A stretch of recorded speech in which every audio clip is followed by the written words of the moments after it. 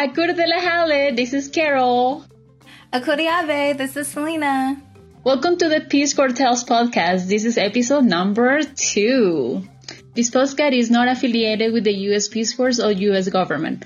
All thoughts, opinions, and recollections are for informational purposes only and to allow listeners a chance to hear Peace Corps tales from RPCVs. Let's get to the tales. So today we have a very special guest. He's my best friend, Selena, who I love dearly. We met through our service, and we're going to get to talk to her about her experience. Hi, everyone. Okay, so again, yes, my name is Selena. I'm co-host with Carol. I did serve in Madagascar with her, and I did 3 years of service, so I went from 2015 to 2018. I lived in a city named Mahashuabe, and it was a large rural city. It was definitely not small. It had about, in all its local villages combined with its, capital, you can say, it probably had around 10,000 to 14,000 people. Census wasn't the best there, but that's what I saw in all the maps. And then I am part of the health sector. So I was a community health advisor. Okay, yes, I did get to visit Selena's site, and compared to mine, I was a little bit overwhelmed because on my side, I got to know a lot of people, and then when I got to Selena's, I was like, whoa, this is huge. There were so many people. When we went to the market, it was, wow, very mind-blowing.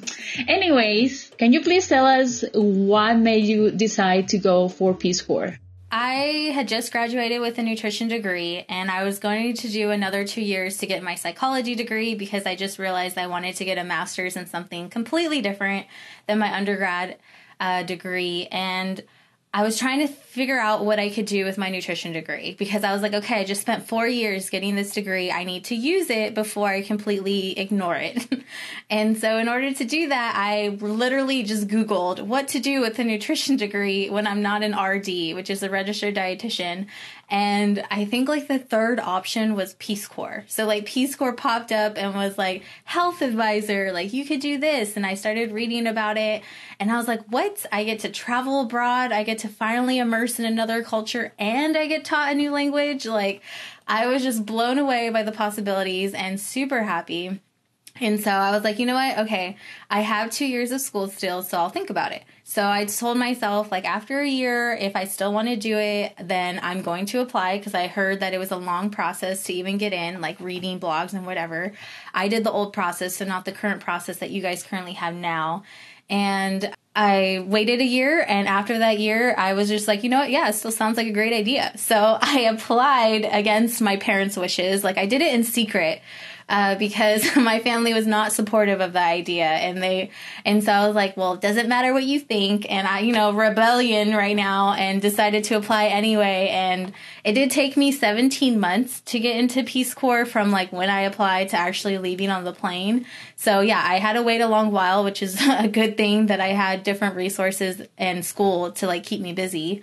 But yeah, that's why I joined, was pretty much because it just I needed to use my nutrition degree. Unfortunately, it wasn't some deep thought out, I want to help humanity and this and that. Although I had always had that kind of mentality because I love volunteering. I love fundraising for different things. And I still do that to this day. But I want to do it more for the U.S., to be honest, because I know we have a lot of problems here. So my goal was always to try to help within the U.S. And then this, although let me help get a different perspective outside of it. And so I was very thankful. And that's why I decided to do it, because I did want to learn what it was like outside of the United States, since I had always been in pretty much my little bubble. Well, thank you for that. I'm sure a lot of people will relate. I do like that you bring up this other view of okay, I got this degree. I really don't have much experience, but I do want to put it in practice. And you weren't so driven about saving, but just actually putting into action what you learn in university. So thank you for that. I do want to add, my goal was always from the beginning, and I think it helped me a lot, was as long as I helped one person, I did my job. And I felt like I truly did that throughout my service. So if you just help one person, then you did it. You did what you were there to do. You influenced that one person, and that is perfectly okay and actually doable. So think of it that way. Yeah, I think the secret to Peace Corps is going with no expectations. just have this mentality of like, you're just going to learn and absorb a lot of things, and you're going to give as much as you can from yourself. Moving along. So packing is a huge thing that you have to do, right? Because you're about to embark in this 2-year experience and you really don't know what to pack. What was that item that you were so happy that you got in your bag before going to Madagascar? You know I'm a planner, so I did plan, unlike you in your episode. I had this whole like color-coded sheet of like all different areas, like electronics, clothing. Like I don't think I took food. I probably should have though. But so I had this like huge sheet that I actually have on my blog still, and I was so proud of it. And I will say though, the one thing that I was so happy that I brought was, I think it might have been my solar shower, to be honest, because that thing was like, although I had no running water in my house, I got to pretend like I did at times. So I would just go fill up the water into the little like contraption, toss it outside. All of my local people would be like, what the hell is that?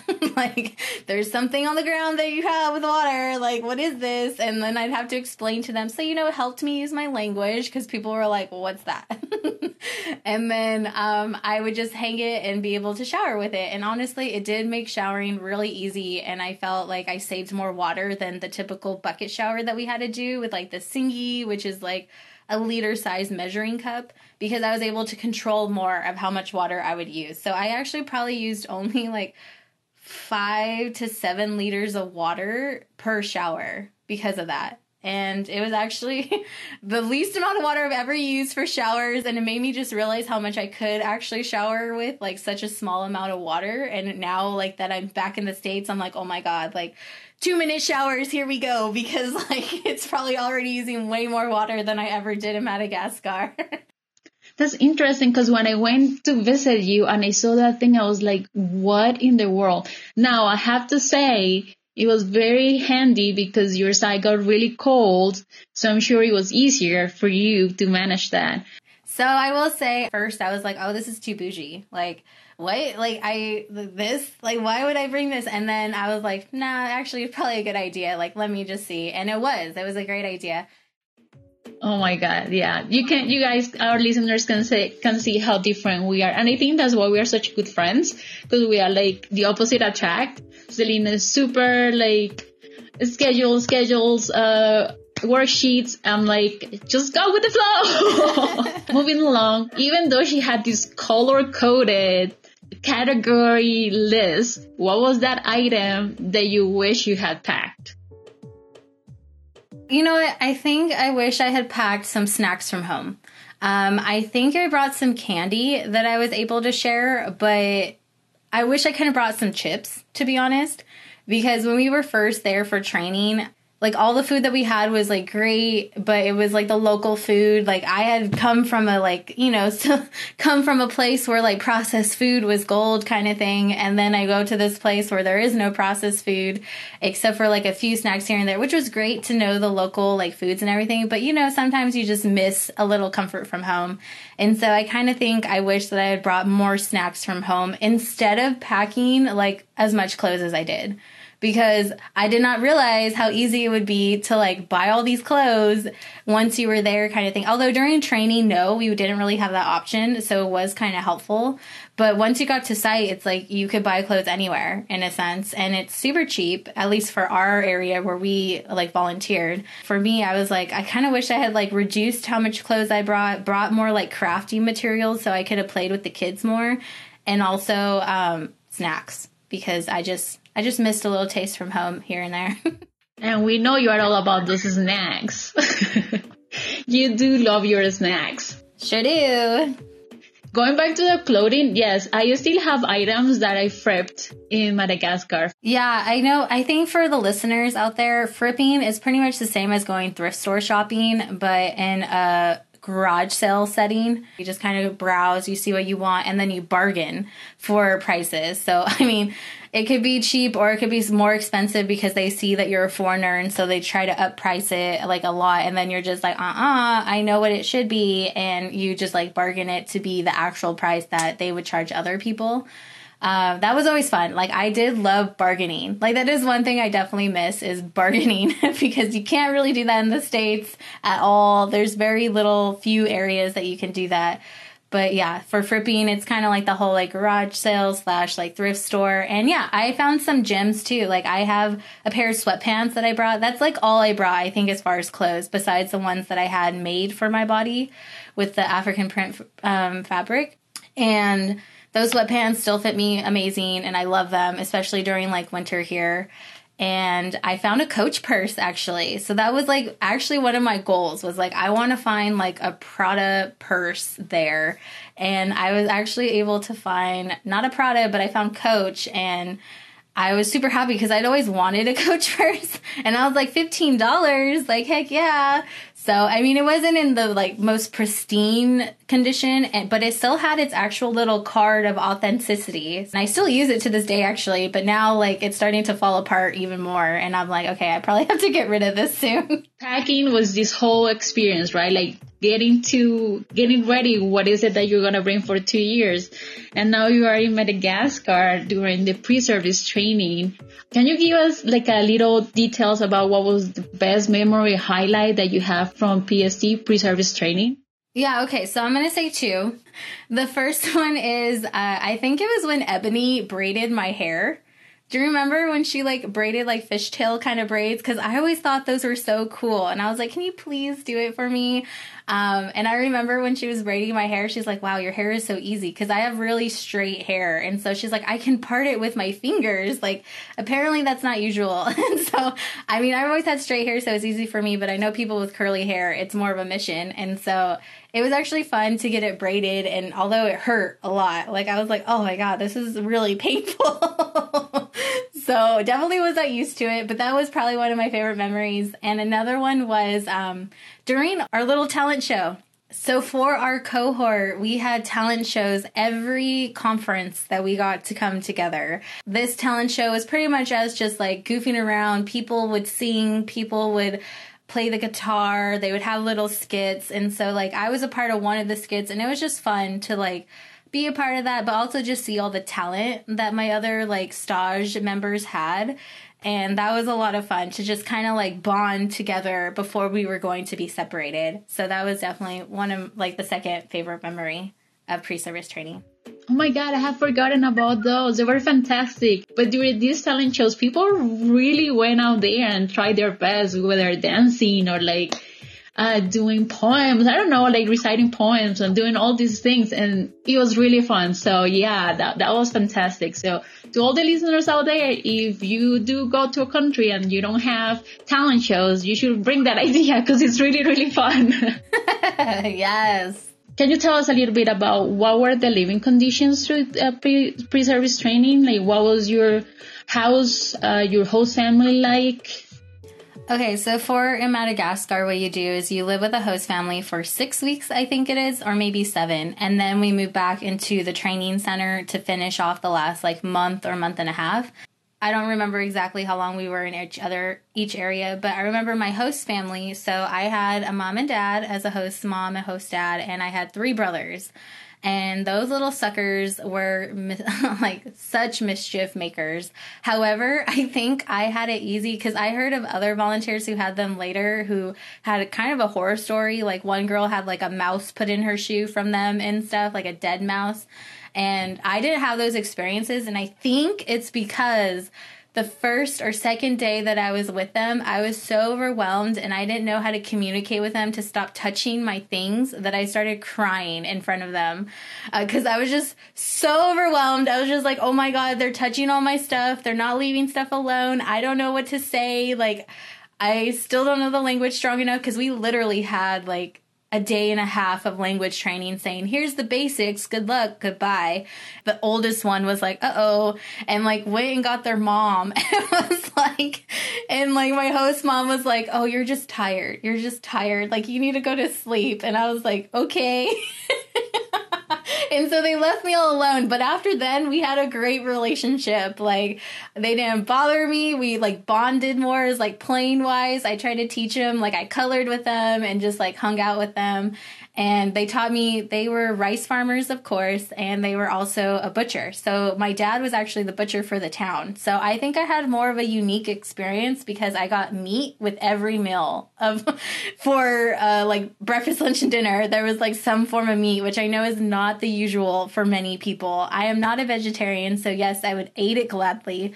But I loved the food that the mom would make. I like she learned how to make pizza from a volunteer, and so she would make me pizza at times or make us pizza because she's like, I know this is like what you like, and so it was so cute. Like, and then I shared with her how to make lemonade because they apparently don't make lemonade there, and so I was like, oh yeah, like we just need some sugar, which I know is kind of hard to get, but that family, because of the stipend that Peace Corps gave them, were willing to buy sugar.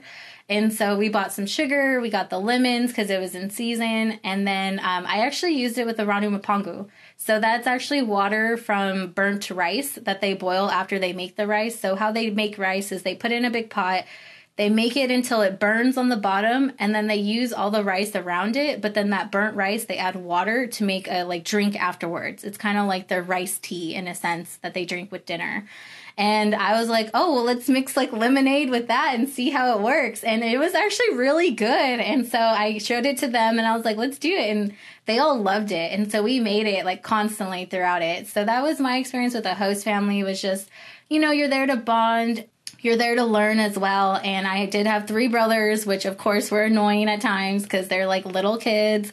I think the eldest at the time was like 12. So, I mean, they were still young. And yeah, the littlest one was the cutest, I will say. He was like more timid and wasn't as much of a mischief maker, or maybe he just wanted my attention, so he was being nice to me. I don't know, but we had fun. And then we went back to the Peace Corps campus after the time with my host families. And we just kind of like, I was finally able to bond with my stage members in a different setting. So it was more like a camp feel where we each had our own cabins in a sense. And then we would like train like pretty intensely. Mornings was language, afternoon was technical, and then it just repeated. And I think it went from Monday to Saturday, and then Sunday was our only day off. Saturday was like a half day. But I am thankful for everything that they taught us because it is needed, I feel, and the language. I definitely needed help with the language, so I was always excited for those. Yeah, training is really tough. Like, sometimes it can be very overwhelming because it's just one thing after another, right? Like constantly giving us information and we really don't know how to use it. I don't know if you remember when we had to go out in town and practice the Malagasy that we had learned. And then we had to like buy some groceries and go to like a little restaurant that we call Hoteli and order some food. That day, I felt like I was never going to be able to get a hang on the language. I was like, oh my God. I don't know if you remember Tech Trip when we had to we went to some other town and practice the technical knowledge. I completely forgot about our tech training. That's right. We got to go to like a completely different area. And I remember that was like a new way of seeing like a new piece of Madagascar. And just like we went to, I know like for me, I had to go to a children's school, and then we like would play and we taught about, I think we taught about malaria maybe.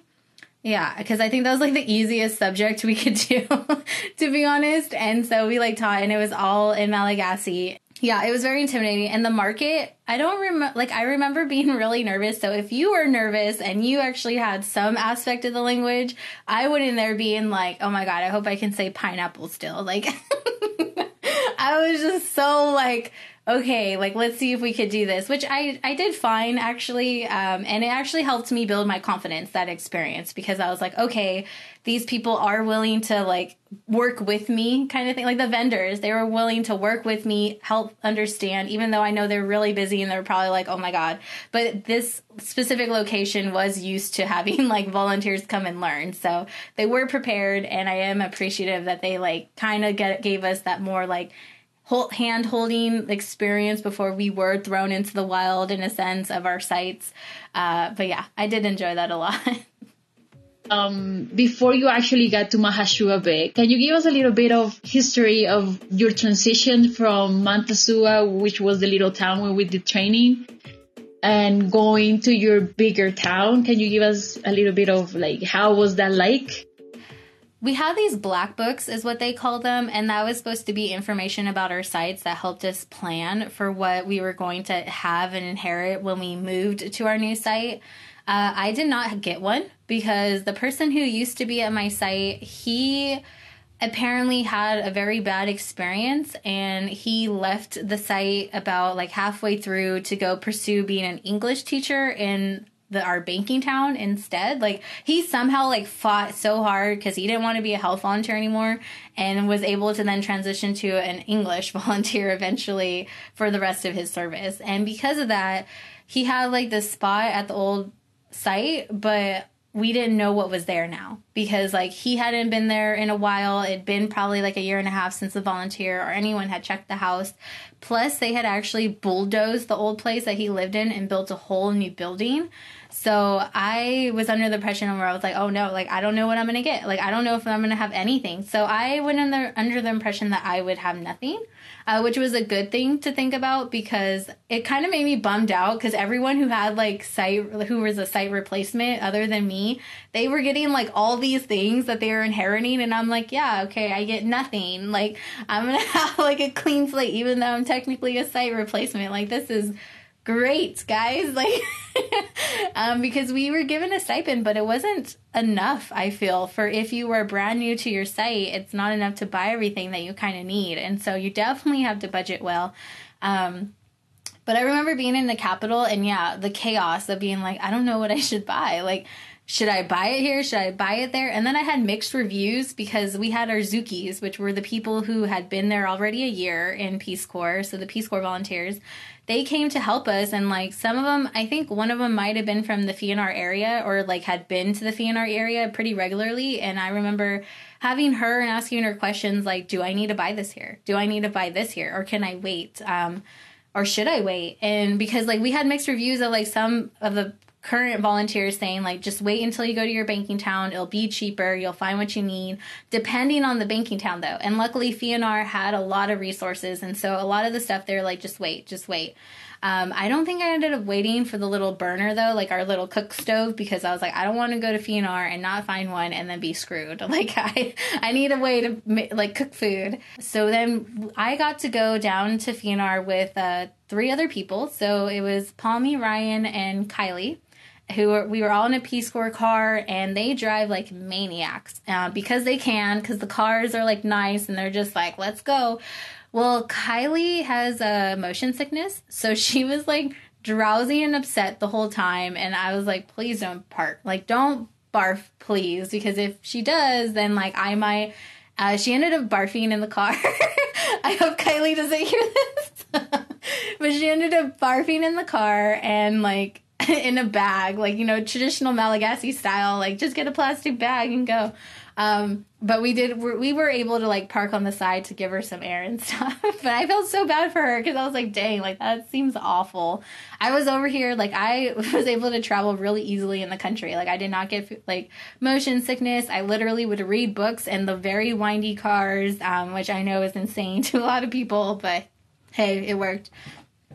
And then, we got to, so the day we transitioned from the Capitol to our banking town in Fianarantsoa was actually my birthday. So it was my 25th birthday. Yeah, right? I was 25. Yeah. It was my 25th birthday. And I remember being like, oh man, like this is how I have to spend my birthday, like in a car and like transitioning, which I was trying to be positive where I was like, yeah, like I'm going to a new location on my birthday, like woo. And then we get to so there's a MEVA, which is the Peace Corps house in Fianarantsoa. And we get there because that's where we're staying for the couple nights that we're there. Since there was 4 of us, they were going to put each of us in a house one at a time. And I actually was going to be the last installment. So I had a couple days to actually like shop and do my prepping. And I also got to see my site before I had officially moved. So I could really see what was in there and like if I had anything to my name kind of thing. But once we got to the MEVA, the Zookies that were there, they actually had a cake. And they were like, hi everyone. And they brought out a cake and I like looked straight at one of the Zookies' face. And I'm like, how did you know it was my birthday? And she was just like, what? Like, She was like, wait, what? Like, it's your birthday? And I'm like, yeah. And she's like, wait, are you kidding? Like, because I'm sure people are just like joking and could say it. And I'm like, no, yeah, it's really my birthday. And she's like, oh, okay, happy birthday. Apparently they had not made the cake for my birthday. It was made for all of us as a congratulations to coming to Fianartsua. But she was so kind and pretended like it was my birthday cake. And I was like, oh, I did not know the wiser until about like a couple months later, where they're like, yeah, we had just made that because you guys were coming and we wanted to welcome you. And I was like, oops, I hijacked that cake. But yeah, so transitioning from my banking town to my site, we had some people, like the helpers from Peace Corps were so helpful because some of them were actually from Theanar. And so he was able to show us how to buy a foam mattress topper for like cheap, like where to go, which honestly, I never found that place again. I tried to go look and I was like, where is this foam mattress area that had like the best foam, to be honest? Like it was better than other kinds. I never could find that location again. And I was like, what happened to it? And then we bought a mattress and let's see, I had my stove, I had some items, I had my like luggage. When I was finally installed, it was a little lonely because I was the last one. So I had actually been able to go and install other people into their sites, which was pretty cool.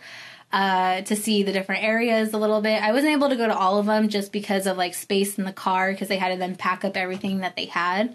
It was fun to see some of the sites that I did. And then when I went to my site, it was like we go in there and it's just like way better than I had thought it would be. It's like a new building. I had a pantry, which I was like, oh my God, like this is awesome. And then I had 2 rooms instead of 1. I had first thought like I was going to have 1, and then I was told I would get both rooms, which was amazing. And then we like unpacked all my things, and I remember my ceiling was too high. So one of the things that the Peace Corps staff has to do is set up your bed net, because you always need to be like protected just in case mosquitoes, because malaria is a thing. Although in the highlands, malaria is not that big. And I remember like we go into my room that I'm going to put the mattress, and they like drop the mattress on the floor because I have no furniture. So the mattress is just chilling on the floor and it's plastic covering still. I put the foam mattress on top, and they're like, well, we can't install the bed net because the ceiling's too high. And I was like, okay, so what do I do about that?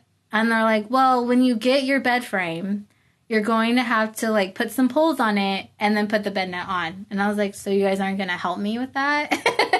And they're like, well, we can't do anything right now, so good luck. And they literally was just like, okay, like here's all your things, like, okay, bye. And they left. And I was like, okay, this is cool, I guess. Like, luckily I did have a site mate. So she came by shortly after, and then we were able to kind of like hang out. I think we had dinner together because I had prepared. So I had brought like peanut butter and bread and stuff just in case, like I couldn't cook right away and stuff.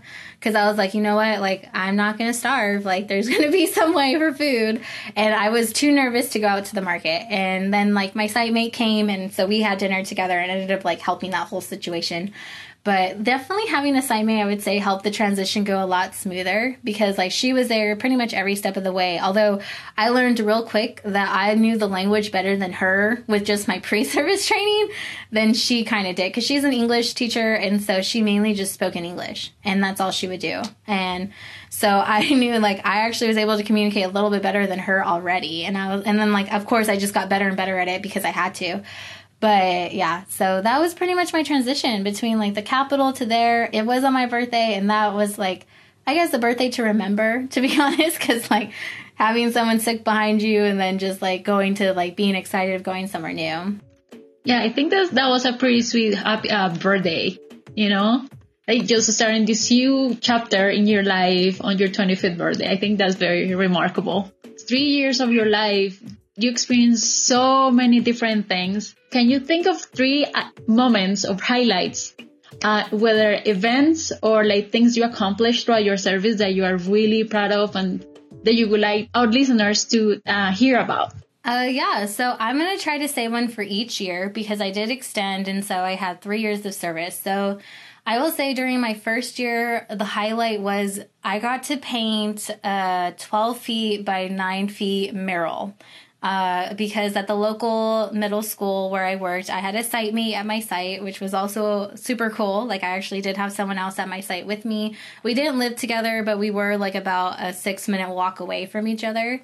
And at the time, it was my first site mate. Her name was Kat. And she had this like huge wall at the middle school where she's like, you know what, the like director here says that we can paint it. I have money from my grant, so we can buy the paint. Like, if you want to paint something, like, let me know. It's free. Like, I have the resources that we can do it. And so I was like, oh yeah, heck yes. Like, I love being artistic and crafty. So I literally made out a plan. Luckily, my art skills came into use because I had gone to like different art kind of programs and stuff when I was younger. So I knew you had to make the whole like graph to know like how to fully plan out how to do like a big project. And so that's what I did. And what I ended up painting was a world map. And in the world map, I highlighted countries based off malnutrition levels. And this was pretty much to bring to home just like how unfortunately low Madagascar was, to kind of like help when I trained the students of being like, we need to increase your nutritional value. You need to understand more why it's important. I could use this image because I did go to the like middle school, and I was able to reference to that like big map and say like, hey, plus it was so cool to show the kids where Madagascar was actually at. Because a lot of them, like, don't really get to see a world map. A lot of the schools there don't have resources. They're just, like, empty rooms. There's no pictures or resources or anything like that. And so it was, like, fun to be able to give them a resource where they could just stare at and see, like, where different countries were and where exactly their country was. And then on the side of it, I also put like colors. So we had to train about like the color wheel in Madagascar. That's what the like WHO had approved for nutritional advice. And so for the color wheel, I gave like simple meal plans that I know they would easily make based off adding those colors to their wheel. But yeah, so I had a lot of fun painting it. It was a huge mission. We did it super fast. I think it took us like 7 days to fully paint everything and complete for that large of a scale. We didn't have the most reliable ladder, so I remember being a little scared about that because it was a huge wall, and I'm like, if I die, like, this will suck. So we were cautious and we spotted each other, but yeah. So that was my first one. My second, during my second year, was definitely my grant. So I made a nutrition and food security project, although it was called like a mother health and nutrition program that I did for my grant.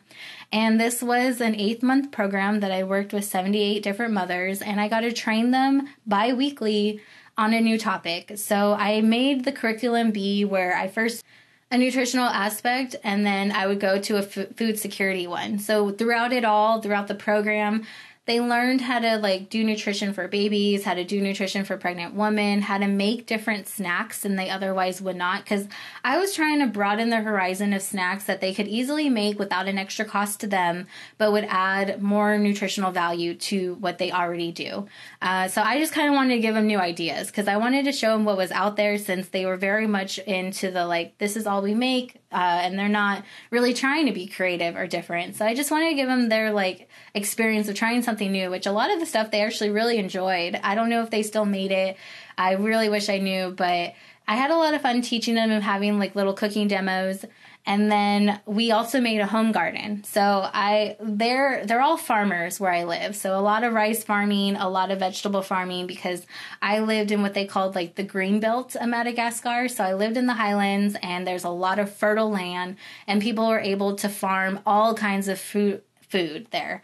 And so because of that, I was like, okay, well, you guys can farm all these things, but their mentality was strictly like, what I farm is for money. And that was it. Like, they didn't fully eat what they farmed. And like, I can understand that from like a cost perspective. Like, they're trying to earn money to be able to buy things later on.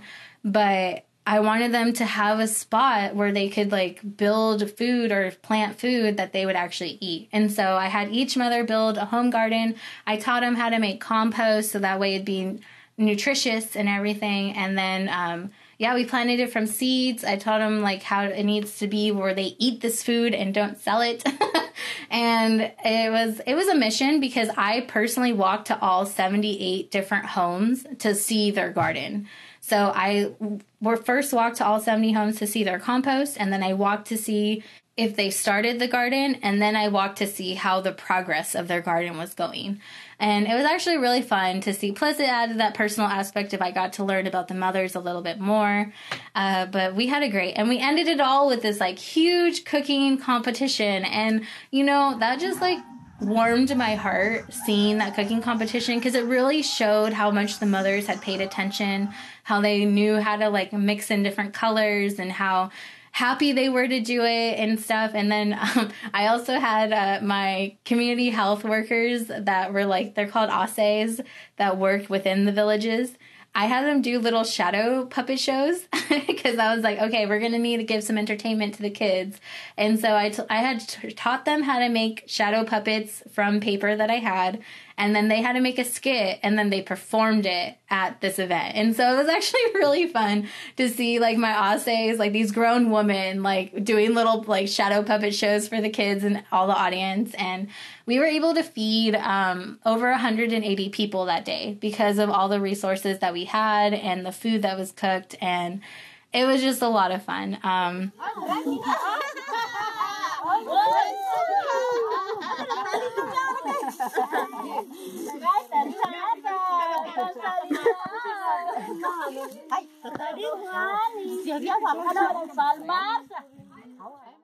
That was a lot of fun. And the most like moment there that like really was just like, okay, I did my job, was at the end of it, because I had completed this program pretty much at the end of my second year. So I was about to leave to go start my third year because I was going to a new site. I wasn't staying where I was.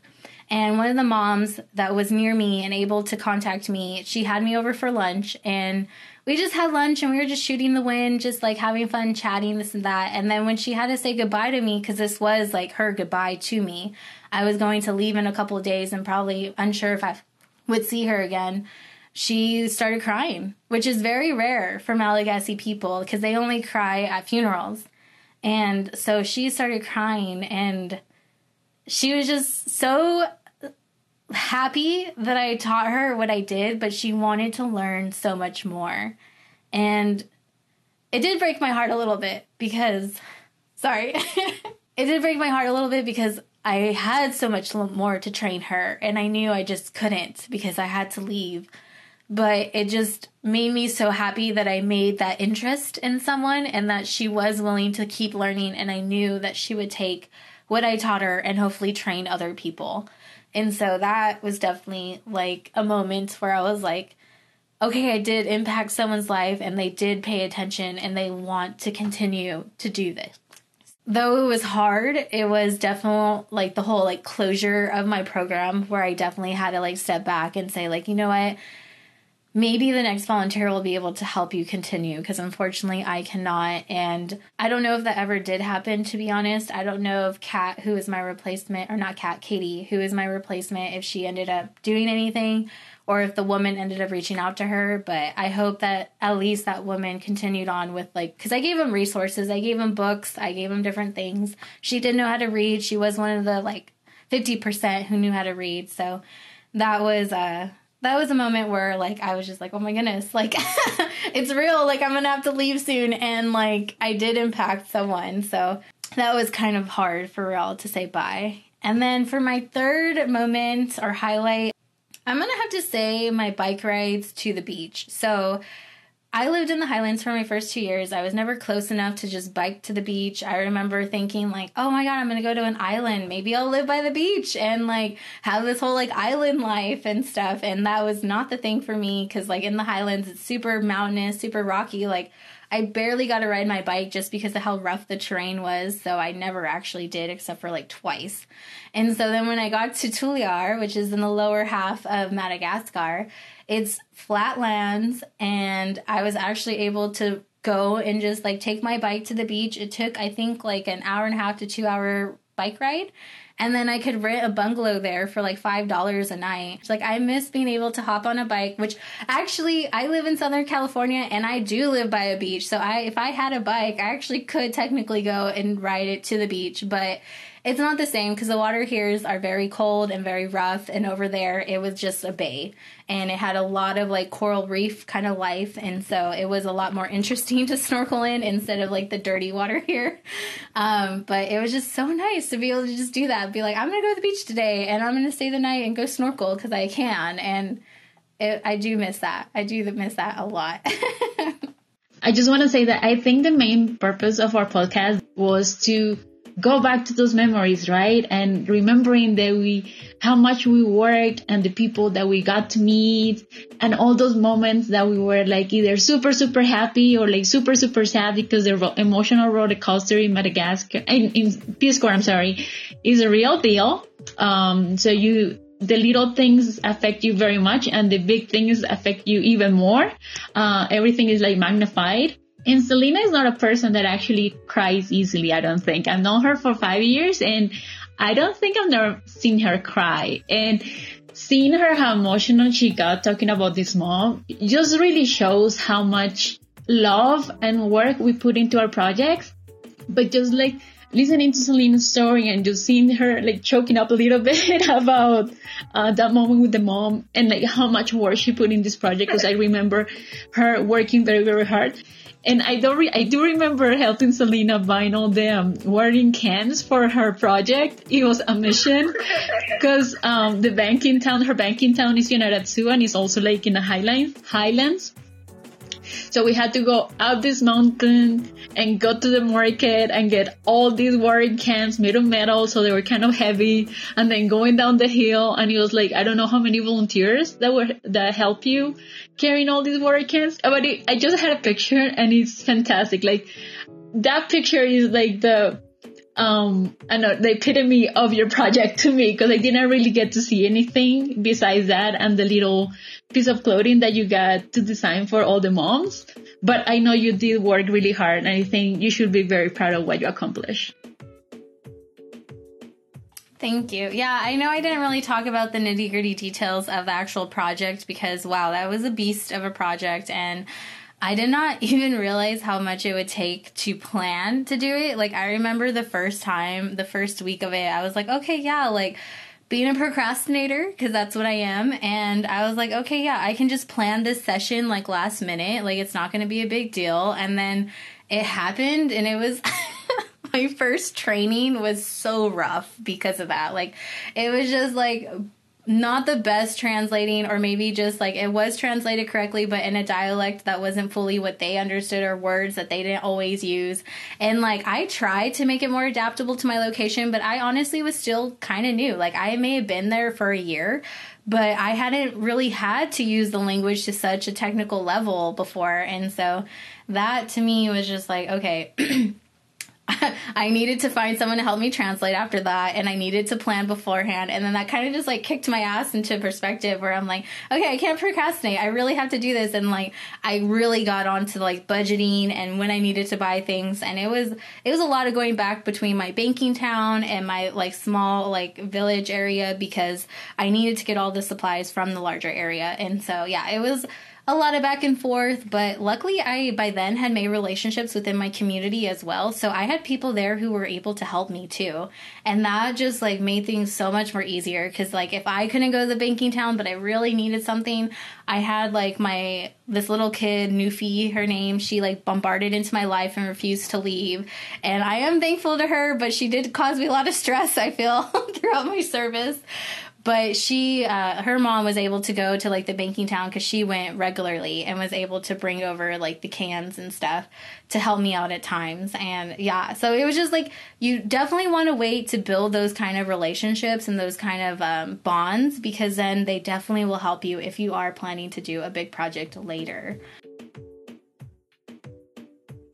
So, like I said before, Peace Corps is like emotional roller coasters. You go through so many things. You experience so many things that you would never ever thought about. So can you think about what was that WTF moment that you were like, oh, what the heck is going on? Like, I don't think this would have ever happened to me if I wasn't here, right now. Okay, so I'm sure I have many, and I guess I'll say two simple ones. But one for sure was, I remember I was in a taxi, Bruce. I was on my way to the Capitol because I'm sure it's from one of our like conferences, either like middle service or something like that. Or maybe I was going to be a trainer. I'm not 100% sure. But I was on my way to the Capitol, and in our taxi, Bruce, like we were going, and this other taxi, Bruce, coming from the opposite way, because all roads in Madagascar are just 2 ways. So it's just like one lane, and like only one car can go past each time kind of thing on each side. And the other taxi, Bruce, coming towards my like banking town, Sophia and I, so going south, we were going north. For some reason, the Panapi, the helper of the bus, just decided like someone had puked or whatever, and they just like took the plastic bag and just like tossed it out the window. And I saw it. I saw them like stick their hand out and like toss the bag. And then that bag just went blap all over our windshield of our taxi, Bruce. And I was like, what just happened? Like, and then like, of course, our taxi, Bruce, is like cussing him out in like Malagasy. Like, what the heck? Like, how could you do that? Like, it literally was just like, it looked like it was like pouring vomit on our taxi, Bruce, like windshield. It was pretty bad. And then we had to like pull over and clean. And you know what? That wasn't even the thing where I was like, oh man, that was gross. Like, no, what passed my mind was like, shit, now I'm gonna have to be on this taxi, Bruce, longer. Like, this is gonna just take the road longer. Like, really? They had to be that inconsiderate? They couldn't toss it into the bushes? And so that was one. And then the second one, I think, was okay, so the second time was we were I was working, it was during my third year, and I was working with some of the workers for the program. So on my third year, I helped an NGO, and we did pretty much what I had done for my program, but for the NGO in this one location, trying to help like boost nutrition, trying to help with like WASH, which is water, sanitation, and hygiene in the Tuliar area, which is really hard to do when like Tuliar is known for its droughts and lack of clean water. And so to kind of like show these people like, use water to wash your hands, like honestly, it's really hard to do at times because they're like, well, I need water to drink. And you can understand like the difficulty of that. And we were going to one site, and one of my workers that I was going to work with that week, she is, I would say she's probably kind of lazy because she didn't want to walk to her site, which, I mean, yes, it would have taken us a couple hours to walk, but she's like, no, like, we're just going to take the ox cart. And so we took an ox cart all the way to her site for like an hour and a half. I'm over here like, it's okay. Tuliar is like Southern California where it's just sunny sky, no clouds, burning sun. We left at like 11 a.m. So of course, you know, prime time to burn for anyone who has light skin. And I'm over here like wrapped up in my like lambawani, which is like traditional, like an apron, I guess, Madagascar. I'm over here wrapped up in my lambawani, have my like hat on because I'm just like trying to hide from the sun. And she's over here like chilling, like I'm just getting my tan on for the day. And I'm like, oh my God. It was the most uncomfortable ride because like being in an ox cart for over an hour, you're constantly being like juggled around. You're being tossed back and forth. Like I literally had bruises all over my body. And like, I know that's like, that was like my moment where I was like, what am I like? I would rather walk. Like, I would rather walk than go through this torture. And then we finally made it to her site. And you know what? A car passed by from the NGO that we were working. A car freaking came by. And I was like, there was a car coming this whole time? And because like, honestly, my third year, I was bougie. Like, they actually had cars and stuff because it was with an NGO. So I had the opportunity to be more bougie than I definitely did my first 2 years. And she's like, oh yeah, but I wanted to give you the experience of an ox cart. And I was like, what? Like, this could have been prevented?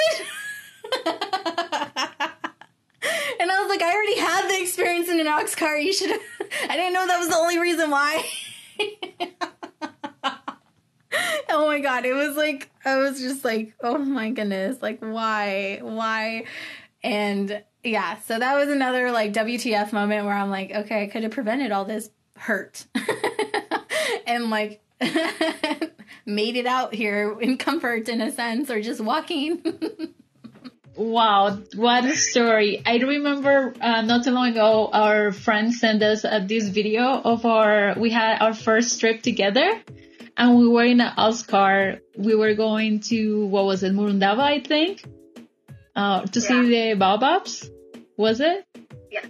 And I do remember that ox ride is awful. It's fun. Like if you're doing it for like a little bit, 5-10 minutes, because that was in our trip, was part of our adventure trip. But I can't imagine being in an ox cart for like over an hour under the sun. Oh my God, that had to be, like a WTF moment for sure.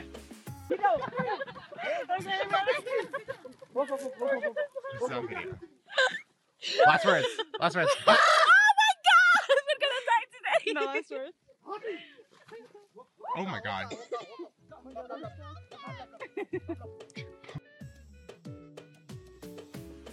And you know me, like I have a curvy body. Like I'm not some bony person. Like I'm pretty, like I have some hips, I have some butt, like I'm pretty thick, like I had some cushion.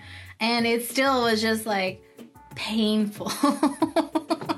Okay, let's use that laughter and move on to a OMG moment that you were like, this is pretty cool. Like, I never expected that being a Peace Corps volunteer was gonna get me to this moment. So give us a time where you were like, wow, this is fantastic. Like, oh my God. So I'm going to say two. One was when my best friend from the States, Sarah, came to visit me. So she is the only person who actually made the trip to Madagascar and came to visit me. And I got to show her like a tour. So we went to like Lemur Island, which is like this island that has lemurs that you can feed banana and stuff to. And then we went to my old site. So we actually got to stay with Katie and we like got to visit the house and everything. And I showed her what I did, like where I lived for my first 2 years, and plus it gave me a chance to say hi to everyone again for my old site because it had been like a couple months since I'd been gone. And then from that we went to Tuliar, and I remember we went to the beach and we went to snorkel, and these guys came again with ox carts, and I know that she hadn't experienced it, so I was like, okay, you got to experience this. Like, so everyone has to experience it at least once in their life.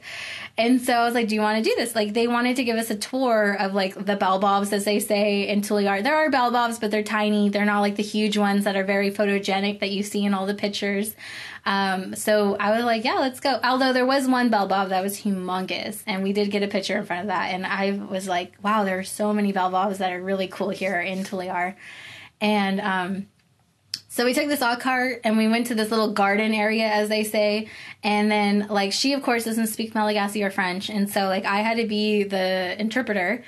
And it was just actually really fun because that made me realize just how much I knew of the language at that time. Because everything he said, I was able to translate to her in English and help her understand, like, what the plants were used for, their medicinal purposes that the people believed them for, and this and that. And it was actually such an eye-opening where I was like, oh my God, like, I'm finally comfortable with the language, and I could joke with this guy who's like giving us a tour and just have fun. And it just was really like, wow, like this is I finally did it. Like I finally was in my comfort level and I was able to communicate, joke around, and I had immersed into the culture enough where it was very comfortable. So that was like one moment. And then the second moment, I will say again, was in my third year, was so in my first 2 years, you weren't able to stay outside your home after like 7 p.m. because everyone believed that like witches or like the raiders, because sometimes there was like these robbers that would come by.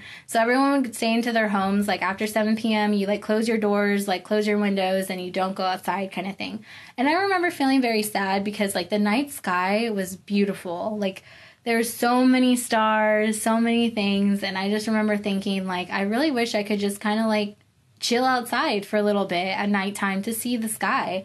And I just didn't feel like it was culturally acceptable, so I never did for my first 2 years. But my third year, they all stay outside because it's super hot in Tuliar. There's no AC, there's no fans, and so when it's nighttime, everyone's still outside chilling. And it was just so nice because, like, we would go outside and we would just sit on, like, a seat, like the woven mats that they had on the ground. And then we would just chat and hang out, and I would just be able to stare at the sky for, like, hours. And it was just so beautiful. Like, I had never seen a sky that filled with stars ever in my life. And so that was definitely, like, a moment where I'm like, wow, like, it's amazing what lack of pollution and smog will do. So it was just a really nice moment to not only share with the people that I worked with, but also just be able to have those kind of moments of just relaxing and like enjoying the world around me. Wow. Talking about the sky, I don't know if I'm correct or not, but I'm pretty sure from my side, I was able to catch a little tiny bit of the Milky Way. First time I saw it, I just couldn't believe my eyes. I could not believe that I was staring at the Milky Way. I'm pretty sure it had to be that. Yeah. Okay, so now you are a nutrition degree and you talk about a lot about food. So let's go back to that. What was the dish that you really, really enjoy in Madagascar? And did you learn how to make it? And do you still make it at home? Okay, so of course, rice is life there. And personally, I feel like I rebelled and like decided to hate rice my whole service. But I will say one dish that I always loved was the breakfast dish where it's a bariami adna. So what that is, it's like the greens that they make and cook with rice, and then they add some like salt. It's a very simple dish where they add salt. They could add tomatoes if they have it, kind of thing. And that's it. But for some reason, that simple dish was just amazing. Like, I loved it so much. I also loved it when we went to the East Coast because I was in the Highlands. So the Highlands was a little bit more bland. The East Coast, they added little teeny shrimp in it with like tomato and onion and like, oh my God. Like, I remember that bariami adna just being amazing, where I was like, I wish I could make this. And I actually have tried to make it here in the States, but I can't find small enough shrimp because I don't think legally people can actually like find that small of shrimp and like what's it called, farm it, I guess. And it's just, I don't have the traka. So like the traka or the adna definitely is not within California because it looks like romaine lettuce, but it's thicker and it's just different. And yeah, because I made a lot of salads with traka when I was in Madagascar, and it definitely has the texture of like romaine lettuce, but being a lot more green, like, and thicker. Like, I don't really know how to explain it. It's just a green that they have. But there's that. And also I remember like I'd go to little hoteliers, which are restaurants, and some of them would have those like kind of like beef jerky little strips of meat that you could add with the bariami adna. I forgot what it's called. Do you remember? Kishua. Isn't it kishua? Yes, kishua.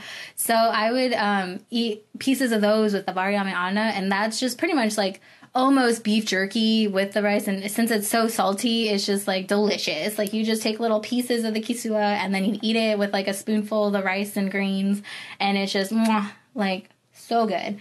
But I actually never learned how to cook it. I did not, because like I personally enjoyed eating it from other people than I did making it myself. And it is a simple dish, but honestly, I was just like, I don't really know. Like, I didn't really find interest in trying to make it for myself.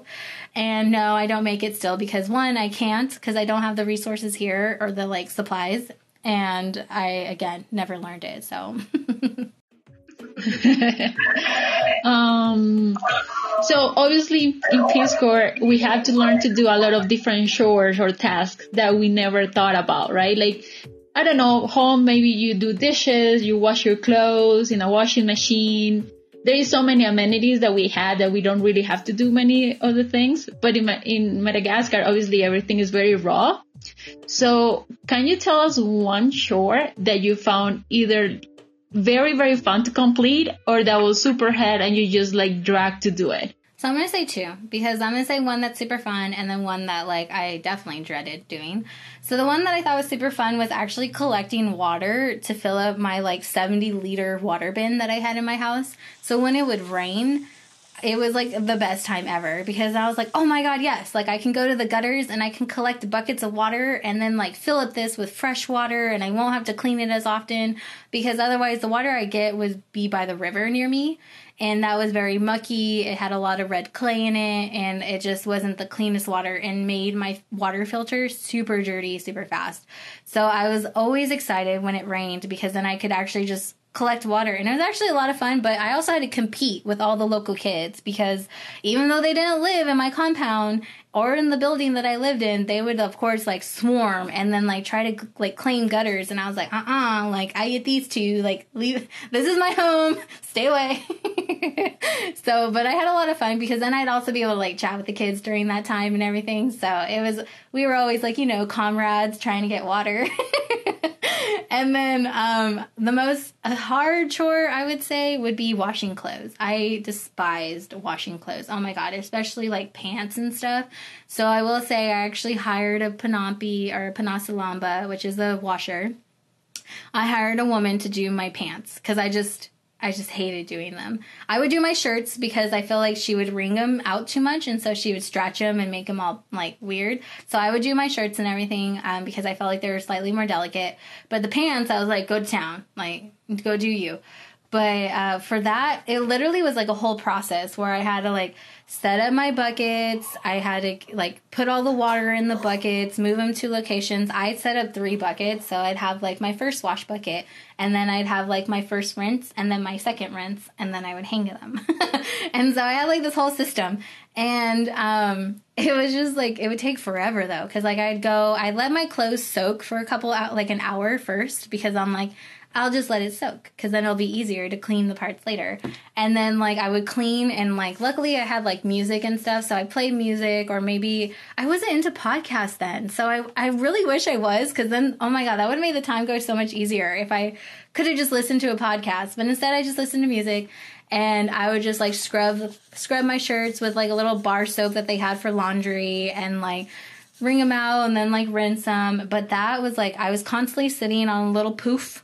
Like, it was like this poof ball thing that was like a woven thing with like straw inside it. So I'd sit on that. So I was constantly kind of in a squatting position and leaning over. So by the time I was done, I felt like really old, because then I would like lean back and be like, oh my God, my back, like trying to stretch it and make it realize that it still can move. And like, it was just like a mission. So that was probably the chore that I hated the most. And also, it's also because I remember thinking like, in movies, they would show, like, even in the old days, having some, like, metal rigid thing where you could, like, push your clothes up and down on to kind of, like, help you clean it for you kind of thing, instead of, like, having to hand wash and, like, move the cloth pieces together, because that was not an option in Madagascar. There was none of those little, like, rigid pieces where you could just easily, like, put your clothes up and down it to try to clean it without physically having to, like, wash each piece of the area yourself. And so that was another thing where I'm like, where are these things? Like, even in the old days, I feel like they have this, at least in movies that I saw, and I was like, why isn't it here? Going back to the Panasalamba, the lady that washes clothes, at the beginning, I also was like, no, like, why am I going to pay somebody, right? Like, I have all this time, I'm just going to do my laundry.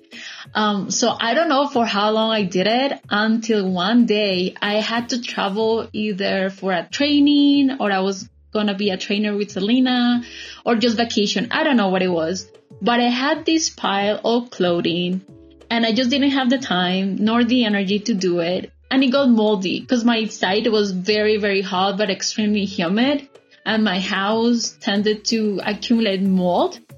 So I came back to my house. I look at this pile of clothes. I was like, oh my God, when I'm going to have the time to do this, or the energy, and find the water to do it. And then I started looking through my clothes, and it was all dotted with mold. I was like, this is horrible. So that day I was like, no, this is not going to happen again. And I hired the health center compound guard's wife to be my Panasalamba, and that was the best decision ever. Not only because she helped me a lot, but because I was also contributing financially to the family. So, like, sometimes you do feel like, am I doing a good thing or a bad thing? But when I saw they were able to buy a little bit more food or pay for their kids' education with the money I was contributing for her washing my clothes, I stopped feeling guilty about it. And also because washing sheets, like you said, is a nightmare. I was like, I'm never ever going to do that again. So hiring a Panasalamba was like the best decision in my service. What would get me upset, though, sometimes was not like me, because I know they would upcharge me like per pieces of clothing at a time, which honestly I was okay with, because like each piece of clothing for me cost like, I think it was like 100 ariary to 300 ariary, which is like pennies literally in US currency. And I was okay with being upcharged because I was like, if I can help you guys a little bit more, that's fine. I just won't give you free money. Like, that's the thing. Like, if you do something for me, I'll give you the money. But my neighbor, who was wealthier, she was the dentist's wife, she would be so mean to Panasa Lambas at time. And I just remember being so baffled where she would just be like, no, I'm paying you 50 ari per article of clothing and that's it. And I was like, what? Like, this is hard work. Like, it just like blew my mind. Just like that kind of like, I guess, cultural thing right there where I was just like, I don't, like, if you have the means, like, help someone else in need kind of thing. But I do understand she's a Malagasy person herself who was struggling too. So for her, I guess it's like she needed to bargain and stuff. But she was more of the wealthier family. So to me, I was like, come on. But that was like a little hard. Switching gears here, how do you think that Peace Corps helped you professionally? So, let's see. I will say, once I came back to the States, I did my master's right away. And unfortunately, I wasn't able to qualify for any of the scholarships or anything that Peace Corps has. So I wasn't able to get benefited that way. But actually, my current employer that I work for now, that I'm a contractor for, I remember when I first talked to my boss, so the company I work for, they make heart technology. So they're helping with like cardiovascular surgeries and everything like that. And he saw my resume and he saw how much of my like community backing that I had, like how I did Peace Corps, how I like volunteered in different areas and stuff. And so that was actually one of the reasons why he hired me, he said, was because he saw how much I was like such a communal kind of person, or just wanted to help the community. And that's like the culture that they have in the company, because they're all about the patient is first. And so he's just like, yeah, as soon as I saw that on your resume, like I knew that you'd be like a good fit for our company. And so I was just like, oh, okay. But so that helped me get my current contractor position, was just like that experience and showing that on my resume and everything.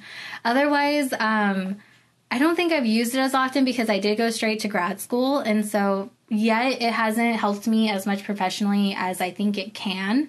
I think definitely my perspective of working internationally helps me in my current employer, just being able to give a different perspective, because we have manufacturing plants across the world. And so like I do bring up conversations of like, are there cultural trainings? Have you guys been doing different things like that to try to like bridge the gaps between people who are training each other from different areas of the world? And they honestly weren't before, which kind of blew my mind because they had been an international company for like decades. And now they're finally starting to do it. And I don't think it's based off what I'm saying. It's probably based off finally the data showing them. But it was interesting to have those conversations with people and then be like, yes, we know we need it, but it's just not happening yet. But it's in the works. And so I'm just excited to learn more about different aspects of the company in general.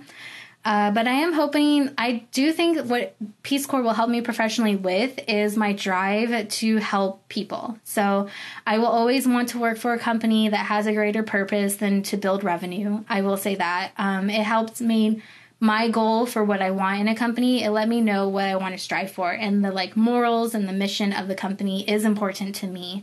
And so I think as I am job hunting currently, because like my contract is coming to an end soon, I hope that it'll help me. I'm honestly not 100% sure yet, but I'll have to let you guys know later on.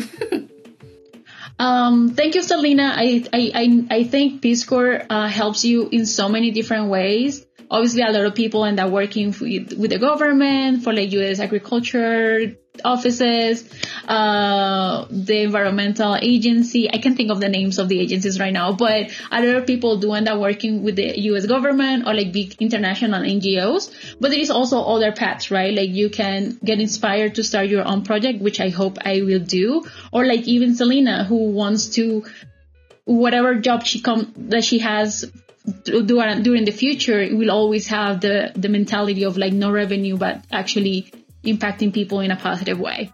As the last question, loneliness is like very common among Peace Corps volunteers. So it's something that you actually have to learn how to cope with. Can you give us some strategies of how you cope with your loneliness throughout your service? Because you were there for 3 years. So I'm sure there were a lot of times that you felt that you were very lonely. So I remember before I left for my Peace Corps service, I actually made a book of love. So I had all of my family members and my closest friends at the time write me a letter with ending like love so-and-so kind of thing. I will say now, I only looked at that book once. And it's not because I didn't feel Actually, no, I didn't feel homesick for the first 2 years. I actually didn't feel homesick until I went home for my home leave between my second year and third year because they gave us a month leave. And then when I came back, I just remember being so homesick because I finally had a taste again of what it was like being by my family and stuff. And then I remembered what it was like. But to cope with loneliness, my first 2 years, I didn't have to because I was very blessed in a location where I had a site mate, as I said. So him and I, when my second site mate, his name was Francis, him and I were always able to hang out. If I did feel lonely or something, I'd reach out to him and say like, hey, can we go get lunch? Can we do this kind of thing? And we would do that. Also in my banking town, we had a lot of volunteers near us. So whenever I went to the banking town, there would always be someone else there. And so again, I was able to like communicate with another Peace Corps volunteer, just kind of bond and all that. However, I did experience loneliness when I had to do my third year. So my third year, I moved to Tulliar, and I was literally an 8-hour drive away from the nearest volunteer to me. So I had gone from a very like communal, like Peace Corps volunteers around me all the time if I needed them, like having a site mate kind of thing, to literally being alone for like everything. Like there's no other Peace Corps volunteers, there's no one near me kind of thing. And so that was when I first experienced loneliness because, like, I didn't have anyone to, like, lean on really physically. Like, there was no one physically who I could say, like, oh, I can go to their house or I could go do this kind of thing. Like, it wasn't there anymore. And so how I dealt with that is I, of course, called Carol. I think I text and called Carol probably every day because I just needed to, like, have that kind of connection and just, like, chat with her and just vent and just, you know, just shoot the wind with a friend kind of thing. So I did that like every day. And then I also had a few other friends in Peace Corps that I would call. So I would call some of my like guy friends and girlfriends and just like have hour-long conversations because like I think like Orange had like a plan where like at certain times of night you could call for a few hours and not be like limited to how much it would cost you. So I would do that. And then I did have Wi-Fi near my house, so I would just go to the building, like my work building, because I literally lived right behind it. And so I'd go to my work building, and then I would just probably I would text people from home here and there. I eventually did make friends in the location, so I made this really nice friend named Hasana. And so she ended up being like my person, where like after a while, like I could just like travel to her house or bike to her house, and then I would hang out, have lunch, like just like have a friend. And she knew English pretty well, so it not only helped me because like I would continue to learn Malagasy through her, but she would continue to practice her English with me, and it was just a lot of fun. So that was how I like kind of coped, was first, of course, like calling people and always like reminding myself like there are people out there, I'm not officially alone even though it feels like it kind of thing, and then eventually branching out and making friends within the city that I lived in. Yeah, I think the key component to not fighting, but like dealing with loneliness is definitely community. You need a lot of community support, whether it's from your fellow Peace Corps volunteers or your coworkers or friends that you make in town. So my coping was like Selena, like we have mentioned this, we're best friends. And yes, she was my person. I don't think I would have finished my third year as I did if she wasn't there. And I think it goes for her as well. So I'm very thankful that I have her. And I think I mentioned it throughout the first episode as well. And so to all the people out there that are thinking about doing Peace Corps after this whole pandemic goes away and Peace Corps can go back into the ground, just ask people around, you know, like, if you want to learn more about our experience, you can email us at peacecorpstales@gmail.com, and we'll be more than happy to get to you. And we're more than happy to get more people on here. So please email us and let us know if you want to be part of this project. I think I said that Peace Corps is like a very weird social experiment where you get to meet people that you would have never thought you were going to be friends with. I'm not saying that I don't think I would have befriended Selena in some other circumstances, but I don't think I would have never met her because she's in California. And at the time when I joined Peace Corps, I was in Washington, D.C. and now I'm in Colombia. So I don't think the universe would have worked for us to meet, and it had to be Madagascar.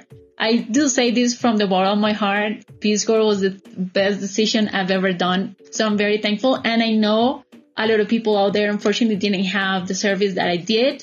And if anybody out there who didn't have such a good experience and wants to share that experience for other people to listen to it, we're more than welcome to open those as well. Yes, I definitely agree. We love to hear different perspectives, and we would love to interview different people to kind of give people a taste of, like, it's not always peachy and golden.